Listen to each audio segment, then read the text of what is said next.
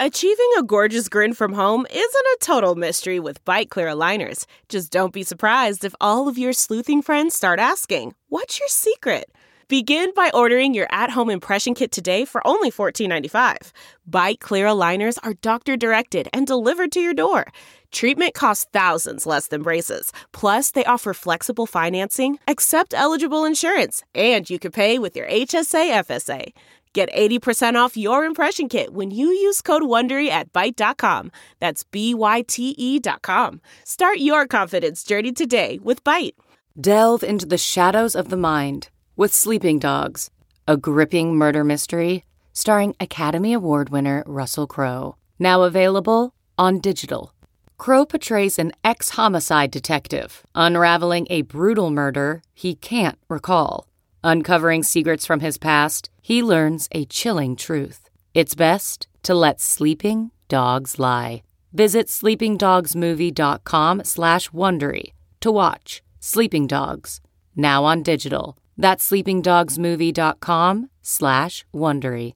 CarMax is putting peace of mind back in car shopping by putting you in the driver's seat to find a ride that's right for you. Because at CarMax, we believe you shouldn't just settle for a car. You should love your car. That's why every car we sell is CarMax certified quality, so you can be sure with upfront pricing that's the same for every customer. So don't settle. Find love at first drive and start shopping now at CarMax.com. CarMax, the way car buying should be.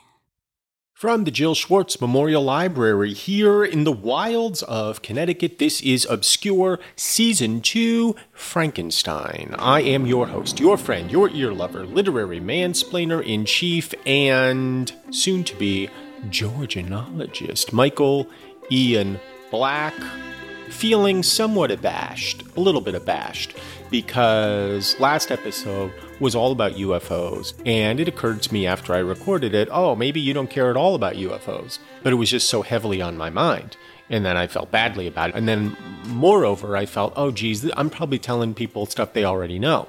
I'm probably just recapping what everybody already knows, and thus making myself a bore. But I don't know. I don't know if everybody's paying attention to this the way I am. So if you were troubled, bored, annoyed at the last episode, I apologize. My heartiest apologies I extend to you. This last week was fun for me. I got a job being in a movie. It's a little movie, but it's a big little movie. And I'm not sure how much I'm allowed to talk about it or not. I wasn't allowed to put pictures up, but I looked fairly ridiculous, and maybe I will allude to it in the photo that I choose for this episode. But it's a terrific, big little film that I think will be called Spinning Gold. It's about the life of Neil Bogart, who was the founder of Casablanca Records in the 1970s. He led an outsized life with outsized ambitions, a little bit like Victor Frankenstein, trying to make something from nothing, a little bit like Victor Frankenstein, betting it all, time and time again, a little bit like Victor Frankenstein. And one of the acts on Casablanca Records was Kiss. Casablanca was their first label. All of their big early albums came out on Casablanca, and I play Bill Aucoin, who was Kiss's manager. And it's not a huge part, I don't get the big parts for a variety of reasons. Chief among them, I'm not a great actor, So, but I did get this part, and it was fun. Because it was, it's all 70s, and I was hanging out with essentially Kiss, young Kiss, guys playing Kiss. But they were playing, what was fun about it was they all played their instruments and they all sang. And so, it was pretty cool. And it was nice to be back on set. It was nice to hang out with actors. It was fun to do some acting and to work on a character. Like, all that was fun. So, do I need to do it again? No. I mean, I'm kidding. I would love to do it again. And I'm not even done on the film. I have a few more days. But yeah, it was a good time. It was nice to get out of the house. I mean, despite the fact that it's shot in New Jersey. I mean, what shoots in New Jersey? Nothing. Right over there by the Meadowlands. you know? Big warehouse that they used as a soundstage and built all these sets in, and it was cool. But New Jersey, I mean, come on, if you're going to shoot a movie, let me go somewhere glamorous, you know? Let me go to upstate New York or something glamorous. Let me go to Schenectady or something, New Jersey. But it's been a while since I've actually read the book Frankenstein out loud. 2 weeks by your count, probably about 2 weeks by mine. Last we left Victor Frankenstein and Henry Clerval. They were moving from England. They were heading from England up to Scotland and, passing the time and procrastinating and looking at stuff, reflecting on stuff the way they do. Not much is happening the way Mary Shelley does. A little bit like my past year has been. Not much happening, a lot of anxiety, not much happening. But like me, he's determined to make something from nothing. And just like Neil Bogart, he's going to make something from nothing. He's got to make a She-Buddy in this case. He promised Big Buddy that he was going to make a She-Buddy. He's on his way to Scotland. But in the meantime, they've stopped at Oxford, home of Jude Fawley. So that's where we are, Volume 3, Chapter 2.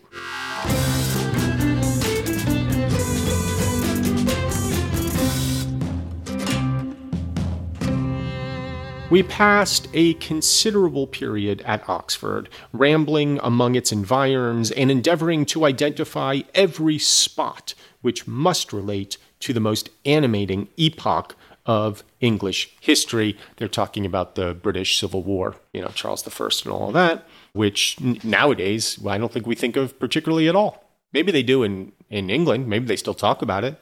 Was it really the most animating epoch of English history? I mean, I think of World War II. I think of Churchill.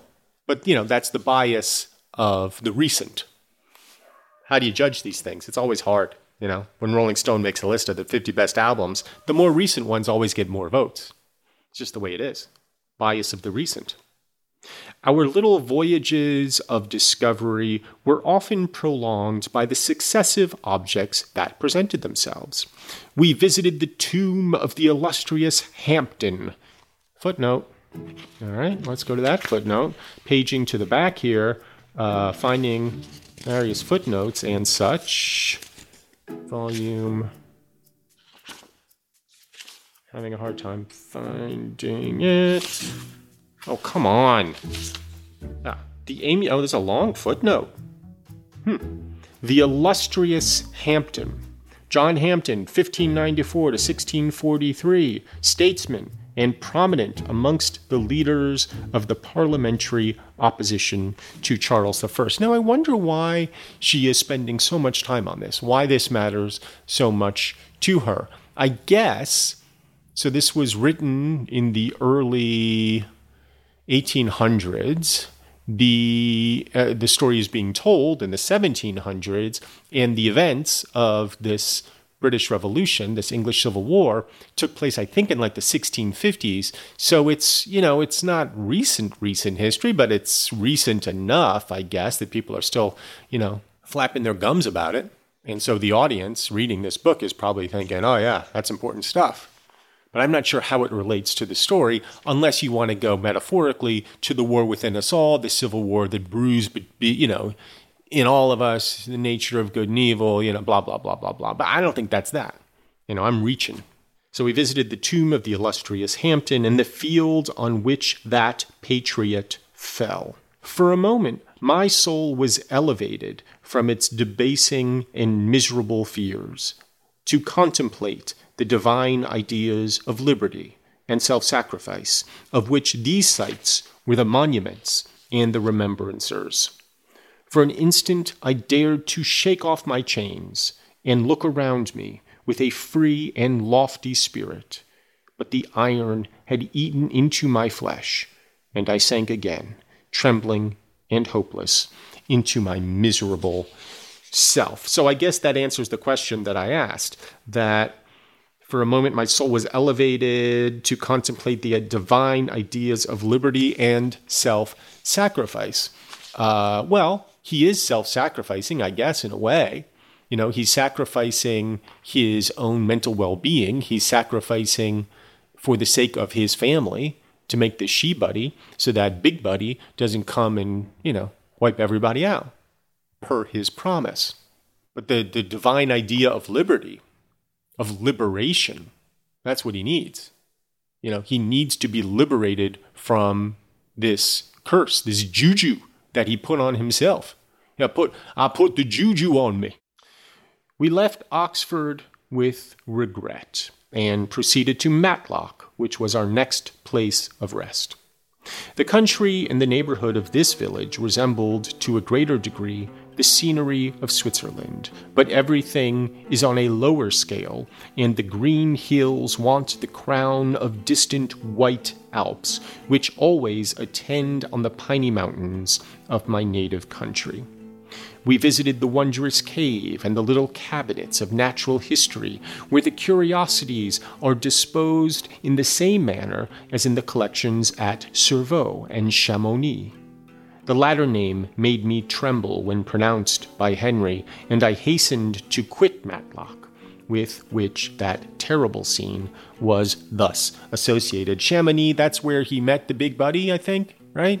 They were in the mountains, and then they chit-chatted. Is that what that is? I don't remember, and I don't care enough to go back to look.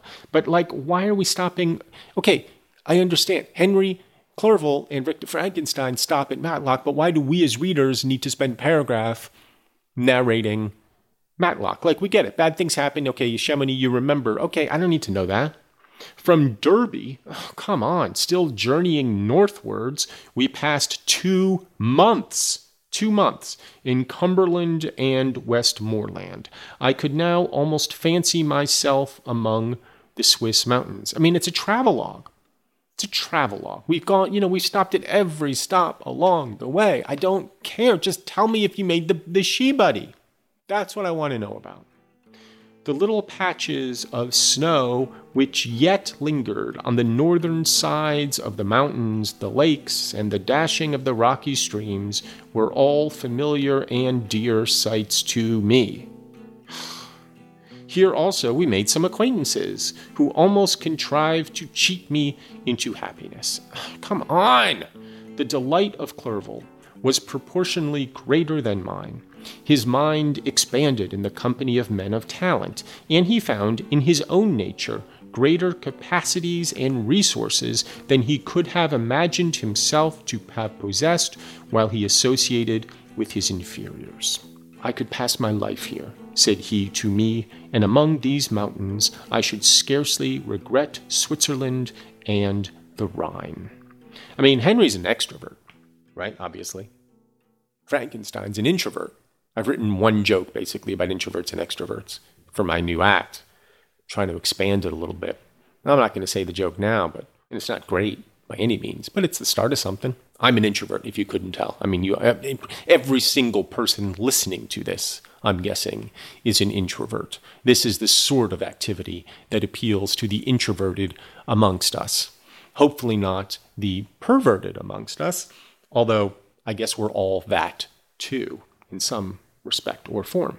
But Clerval found that a traveler's life is one that includes much pain amidst its enjoyments. His feelings are forever on the stretch, and when he begins to sink into repose, he finds himself obliged to quit that on which he rests in pleasure for something new, which again engages his attention, and which also he forsakes for other novelties. Well, I mean, they spent 2 months in Cumberland and Westmoreland. I think he had a moment or two for repose. They traveled so differently then. If I go 10 days somewhere, that's a long time. Especially when I'm with my kids, my God. By day 6, you're like, enough. We had scarcely visited various lakes of Cumberland and Westmoreland, and conceived an affection for some of the inhabitants when the period of our appointment with our Scotch friend approached, and we left them to travel on.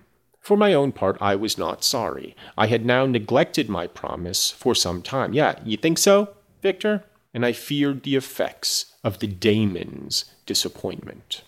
He might remain in Switzerland and wreak his vengeance on my relatives. This idea pursued me, and tormented me at every moment from which I might otherwise have snatched repose and peace, then why the fuck are you hanging out in Westmoreland and Cumberland for 2 months? Why are you going to Scotland, dude? Why haven't you started the work? If it's tormenting you so much, why don't you just do the goddamn thing that you said you were going to do? More to the point, why are you wasting my time by not doing the thing that you said you were going to do? Nothing has been added to your character here. No story points have been furthered. Nothing has been accomplished from the moment you said you were going to build the sheep buddy until now. There's this whole detour that seems to have no place in the story. It's filler, dude. It's just filler. I'm not interested. Now I'm annoyed. I haven't been this annoyed at this book for quite a while. I have to take a break. I have to calm myself down. Have a sip of ice water and just chillax. I'll be back in a moment.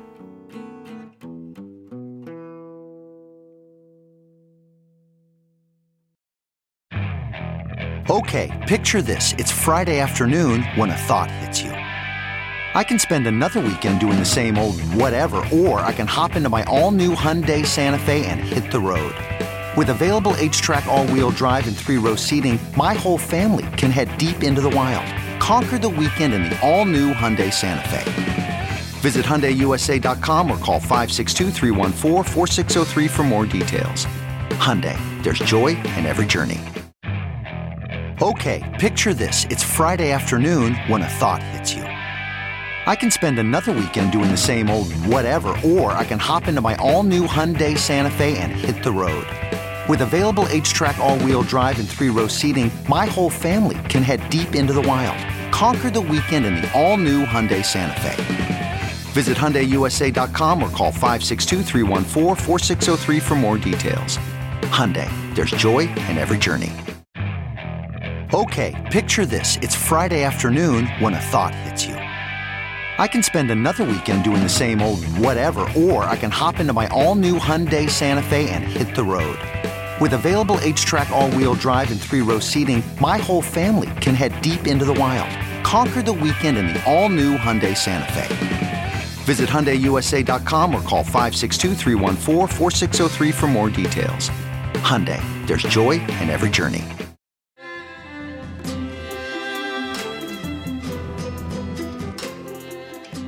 Back on Obscure, still drinking water. Still fuming about this story because, look, it's just too much, okay? For such a short book, it's so long. I'm on page 167, and, it just does.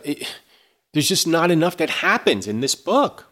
All right, enough complaining, more reading. I lost my place.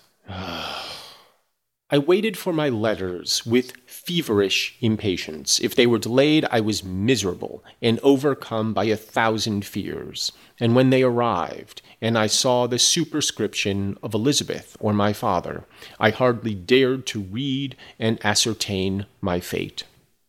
Sometimes I thought that the fiend followed me and might expedite my remissness by murdering my companion. He should have. He honestly should have. The big buddy should have come and ripped Henry fucking Clerval's head clean off his body and thrown it in your chamber pot so that when you took your morning pee after dawdling in some inn in Westmoreland or wherever the hell you are, when you unzipped and took a morning pee, there was Henry Clerval staring back up at you from the chamber pot. That's what he should have done. When these thoughts possessed me, I would not quit Henry for a moment, but followed him as his shadow to protect him from the fancied rage of his destroyer. I felt as if I had committed some great crime, the consciousness of which haunted me.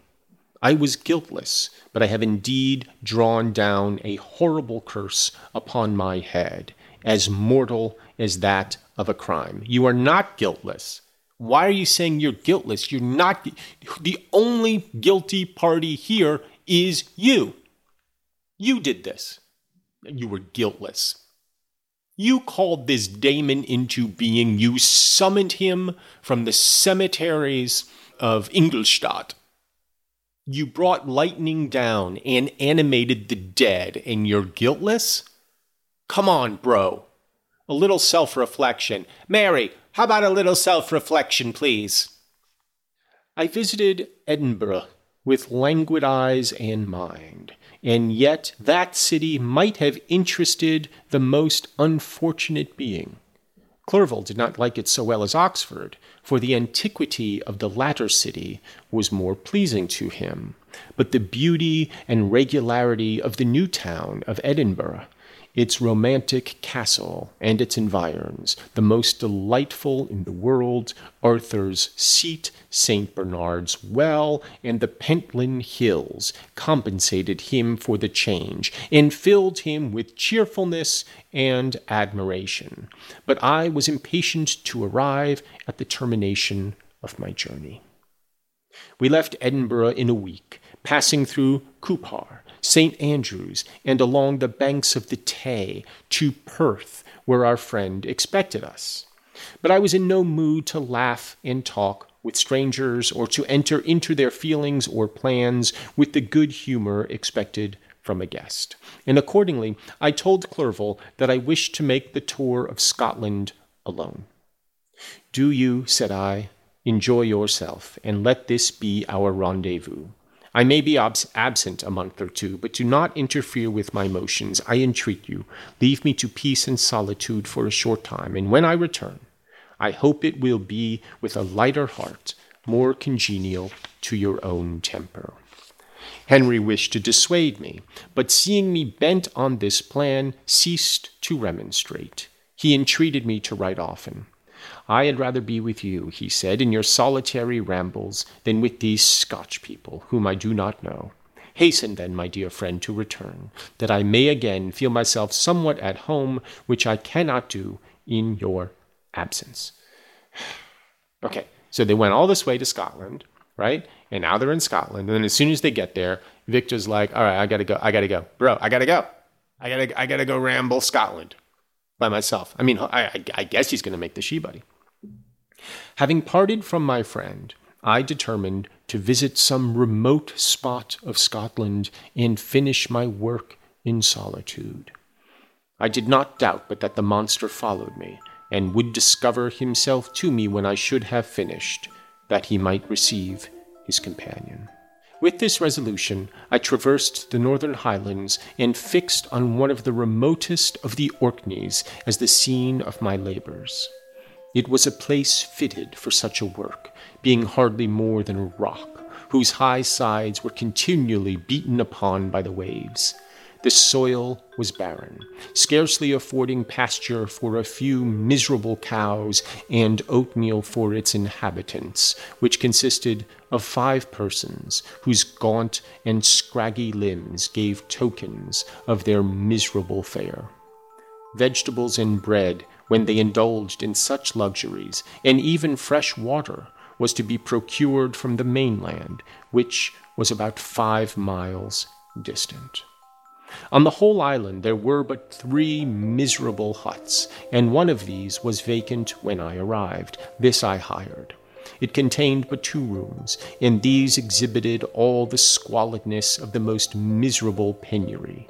The thatch had fallen in, and the walls were unplastered, and the door was off its hinges. I ordered it to be repaired, bought some furniture, and took possession. An incident which would, doubtless, have occasioned some surprise, had not all the senses of the cottagers been benumbed by want and squalid poverty. As it was, I lived ungazed at and unmolested, hardly thanked for the pittance of food and clothes which I gave. So much does suffering blunt even the coarsest sensations of men. I don't buy this shit at all. I really don't. Okay, first of all, here's what I do like about his arrival in Orkney, the scene he describes, the castle, the palace, whose sides were continually beaten upon by the waves. I mean, now it's starting to feel like the Frankenstein of the movies, right? I always imagined him in some castle high on a cliff with the waves beating against the cliffs, and he's isolated, and the weather is always bad for some reason. There's always rain and mist. I mean, it feels very Scottish to me, right? I like that. What I don't like is the description of the people who live in Orkney, so benumbed by their fate that they don't even pay attention to this new person, this new strange person who has rented out rooms. She paints, I feel like we've seen this before. She paints let's call them the peasant class in very broad strokes, right? It's as if she has no familiarity with those below her station. And I don't know if that's true or not, but it seems like she has no great love for them, regardless, that they are the unwashed masses to her. Now, maybe that's not the case, and I'm misreading in some capacity, but I don't think so. Because even the family there in the Alps, where the big buddy was spying, the French family, they turned out to be high-born. They appeared to be peasants at first. They were the only good people in the whole story. Turns out they're rich folks on the run. So, there's been nobody of note in this book who comes from anything less than the landed classes. And, it's a little classist, I guess. Maybe no surprise coming from the British, but it's a little classist. Also, problematic for me is just logistically, he's going to Orkney, right? He's 5 miles away from the mainland. Nobody lives on this island. So where is he going to get his parts? He needs body parts, and I'm guessing like they need to be sort of specific. And first of all, they need to be female. Second of all, they need to be, female legs, female arms. I don't know. Maybe those are genderless. I don't know. But, you need parts. And there's nobody living there, so where's he getting the parts? It's just a logistic question that's bugging me. In this retreat, I devoted the morning to labor. But in the evening, when the weather permitted, I walked on the stony beach of the sea to listen to the waves as they roared and dashed at my feet. It was a monotonous, yet ever-changing scene. I thought of Switzerland. It was far different from this desolate and appalling landscape. Its hills are covered with veins, and its cottages are scattered thickly in the plains. Its fair lakes reflect a blue and gentle sky, and, when troubled by the winds, their tumult is but as the play of a lively infant when compared to the roarings of the giant ocean. In this manner, I distributed my occupations when I first arrived, but as I proceeded in my labor, it became every day more horrible and irksome to me. Sometimes I could not prevail on myself to enter my laboratory for several days, and at other times I toiled day and night in order to complete my work. It was indeed a filthy process in which I was engaged. During my first experiment, a kind of enthusiastic frenzy had blinded me to the horror of my employment. My mind was intently fixed on the consummation of my labor, and my eyes shut to the horror of my proceedings. But now I went to it in cold blood, and my heart often sickened at the work of my hands. Yeah, when you're sewing up like organs, and you're mending capillaries, and you're putting eyeballs back into sockets and whatever, yeah, it's gross. Thus situated, employed in the most detestable occupation, immersed in a solitude where nothing could for an instant call my attention from the actual scene in which I was engaged, my spirits became unequal. Dude, your spirits are always unequal. I grew restless and nervous. Every moment I feared to meet my persecutor. Sometimes I sat with my eyes fixed on the ground, fearing to raise them, lest they should encounter the object which I so much dreaded to behold. I feared to wander from the sight of my fellow creatures, lest, when alone, he should come to claim his companion. In the meantime, I worked on, and my labor was already considerably advanced.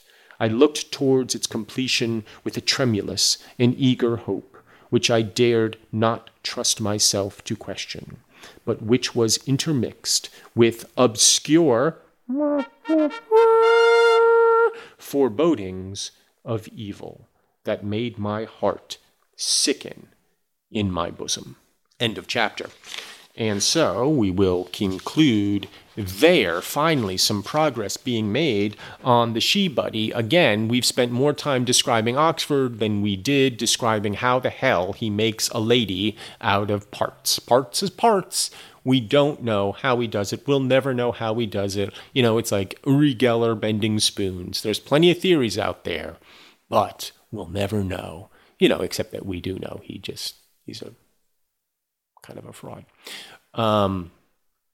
So yeah, I mean, look, did the UFO research lead me into psychic research? Of course it did. Did that lead me into past life research? Of course it did. Did that lead me into remote viewing research? You know it did. And as much as I want to believe in everything, I have a hard time believing in much at all. What does that make me? A nihilist? I don't know. All I do know this. I know a hell of a lot more about Kiss than I did the last time we recorded. I know a hell of a lot about Kiss. Knowledge that really is not going to serve me very well at all because I don't particularly like Kiss, although I appreciate them much more than I did. Yeah, they terrified me as a kid. Terrified me. Jay Farrow, who was also in the movie, said they also terrified him. I was a little too young, I think, to get into Kiss. You know, but I was too young to enjoy them, and then by the time, you know, I came of age, an age where I would enjoy them, I thought they were stupid. So, you know, when you become aware of the lyrics, I want to rock and roll all night and party every day, you know, that's a fork in the road for you. You've got to decide how you feel about those lyrics. I decided, not for me. That's maybe a little too dumb even for me. So I never got into Kiss. But I do, I think, genuinely appreciate them and their longevity and their vision. I mean, they had a bizarre vision for themselves, and somehow they made it come true. So I do appreciate that, much the way Victor Frankenstein had a bizarre vision and made that come true as well, much the way I had a vision of making a podcast where I read classic works of literature out loud and comment on them as I go. That vision may be not as successful as the other ones. Even so, I take pride in my humble creation. And so should you. And for whatever humble creations you are making there in listener land, we'll reassemble next time for another blood-curdling episode of Obscure. But until then, I wish you adieu. Obscure Season 2 Frankenstein is produced by Robin Lynn, Mary Shimkin, Jennifer Brennan, and myself. It is generally recorded in the wilds of Connecticut with original theme music by Craig Wedren. If you would like to support this podcast, please go to patreon.com/Michael Ian Black, where not only will you be receiving every single episode of Obscure Season 2 Frankenstein way before the general public hears them, but you'll also get bonus episodes of writings, musings, jokes aplenty, and if you sign up to our highest tier, you get to join the semi-regular book club, which we hold every now and again. It's patreon.com/Michael Ian Black.